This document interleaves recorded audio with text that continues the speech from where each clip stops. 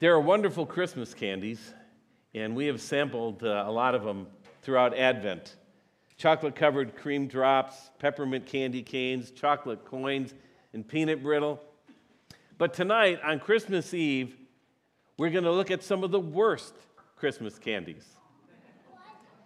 Yes, I'm talking about, for example, the joke candies, like the passive-aggressive gum that looks like a lump of coal and turns your tongue black.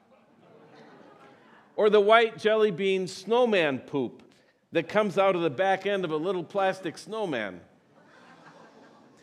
Christmas is no time to fool around with something as serious as candy. Then there's the way too much of a good thing candy, like the 2-pound candy cane stick that eventually just becomes an inedible glob of lint and dog hair. I received one of these once. Nice thought, but I'm lucky to be alive after sucking on that dirt trap for a month. But worst of all, I think, is the old-fashioned hard Christmas candy mix. Now, if you don't know what I'm talking about, you probably are too young or were too well off. Because these were the inexpensive hard candies that came in many shapes and colors. My grandparents always had a bowl of these out at Christmas time, and I'm pretty sure it was the same bowl every Christmas.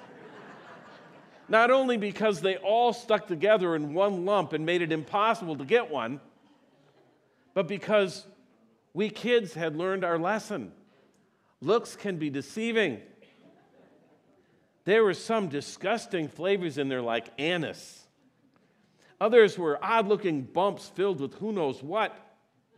Or there was the beautiful cut rock candy that had pictures inside. They were so gorgeous, but they also cut your mouth whenever you sucked on one. So I think this hard candy mix is the worst Christmas candy ever. And so does Dolly Parton. At least she sings about it in her musical about a house of ill repute, which is down in Texas. And although it's not a Christmas musical, there is a Christmas song in there, or at least a song that's called Hard Candy Christmas. And her character sings this song to look on the bright side of bitter disappointment. One verse says, "I'll be fine and dandy. Lord, it's like a hard candy Christmas. I'm barely getting through tomorrow, but still I won't let sorrow bring me way down." Dolly says it reflected her own upbringing. So poor that they couldn't afford anything other than hard candy for Christmas.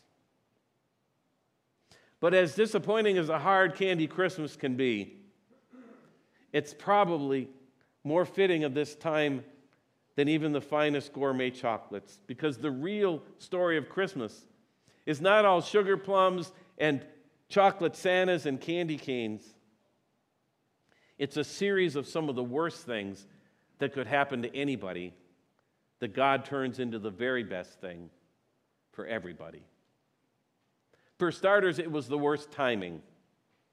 The government forced everyone to go back to their ancestral hometown because of a census.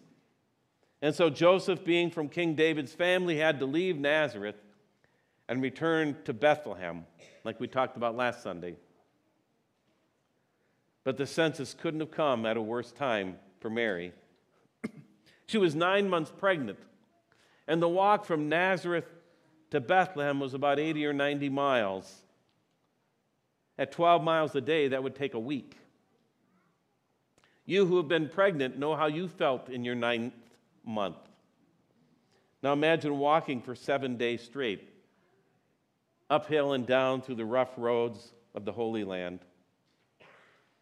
My wife Tammy went there when she was 7 months pregnant, and even though we had a bus to take us around, it was still a lot of walking, and her feet were killing her.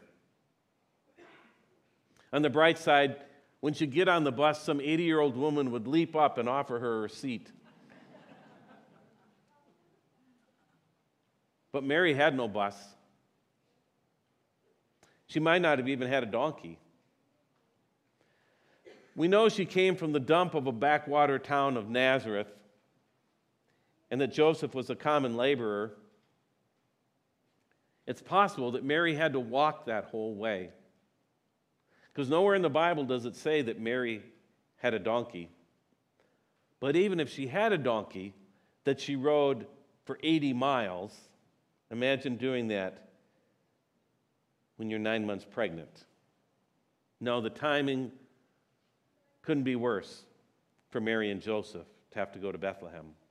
And that was also the worst location. You might say it was the worst Airbnb of all time. You ever get to your VRBO reservation and find out that it looks nothing like what the pictures look like on the internet, and the amenities are not really up to par? The refrigerator is moldy, the pool is cracked and drained dry, the furniture has a smell that's a combination of wet dog, spilt beer, and industrial cleaner. And that extra crib you ordered is nowhere to be found.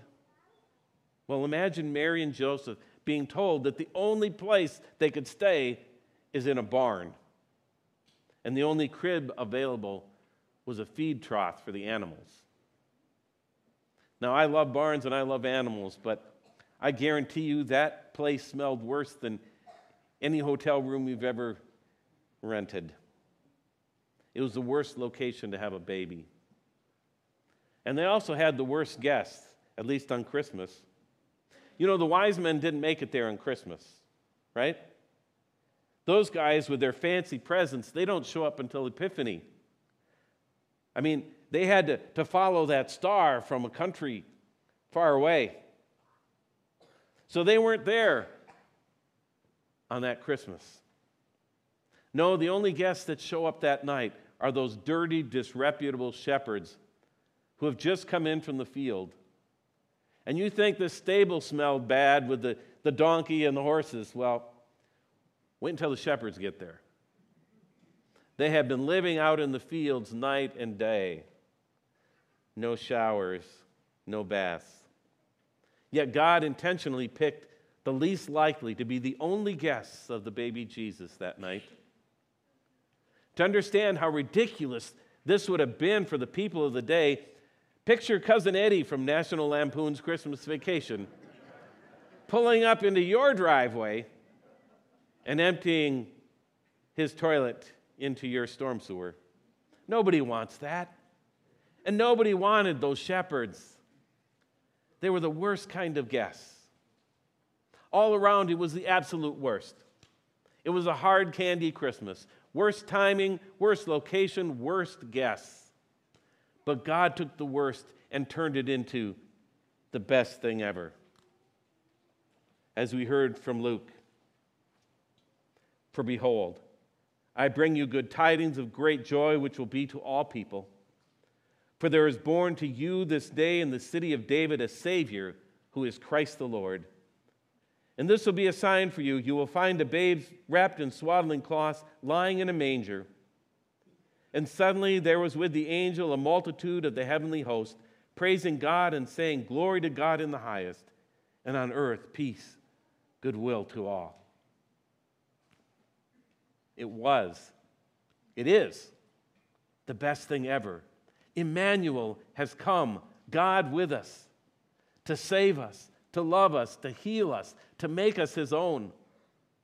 No one has ever been given a greater gift than Jesus.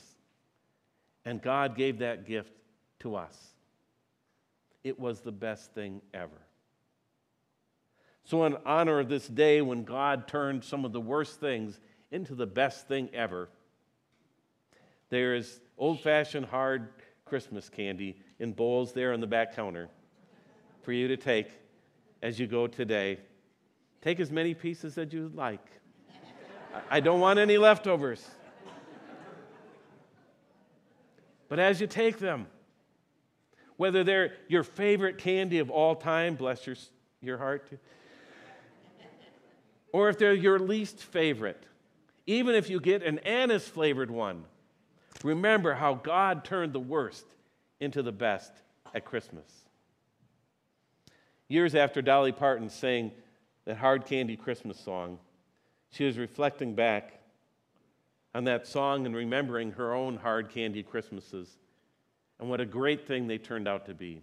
She said this: "In the early days, we didn't have electricity, so we used to go out into the woods with my dad in the afternoon, find the best tree that we could, and take it back to the house and decorate it with whatever Mama could find, buttons and popcorn, anything that we could have, which was great. Those days were great. Mama would always tell the Christmas stories, read the Bible, and then we'd go out to the barn and they would tell us that at midnight the cattle would kneel like an honor. But we could never stay awake long enough to see it. We could never see that happen. But we always had a little something, maybe like a hard candy. It didn't matter what we got. It was great for us. It was great for us too. It didn't matter that he was born in a barn. It didn't matter that the only ones to show up were the dirty shepherds. It didn't matter that it was lousy timing for his family. And it didn't matter that the gift was so little, just a tiny baby, because that baby is Emmanuel, God with us. As John 3:16 says, "For God so loved the world that he gave his one and only Son, that whoever believes in him shall not perish, but have eternal life." It's the best thing ever. Joy to the world. It's Christmas. Let's pray.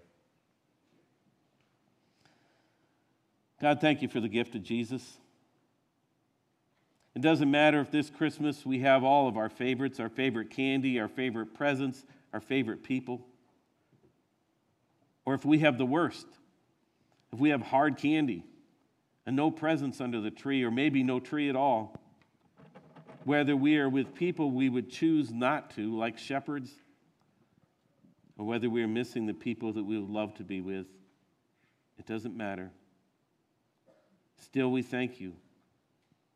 We thank you for the best thing ever, the gift of our Savior in that manger in Bethlehem. Thank you, Lord.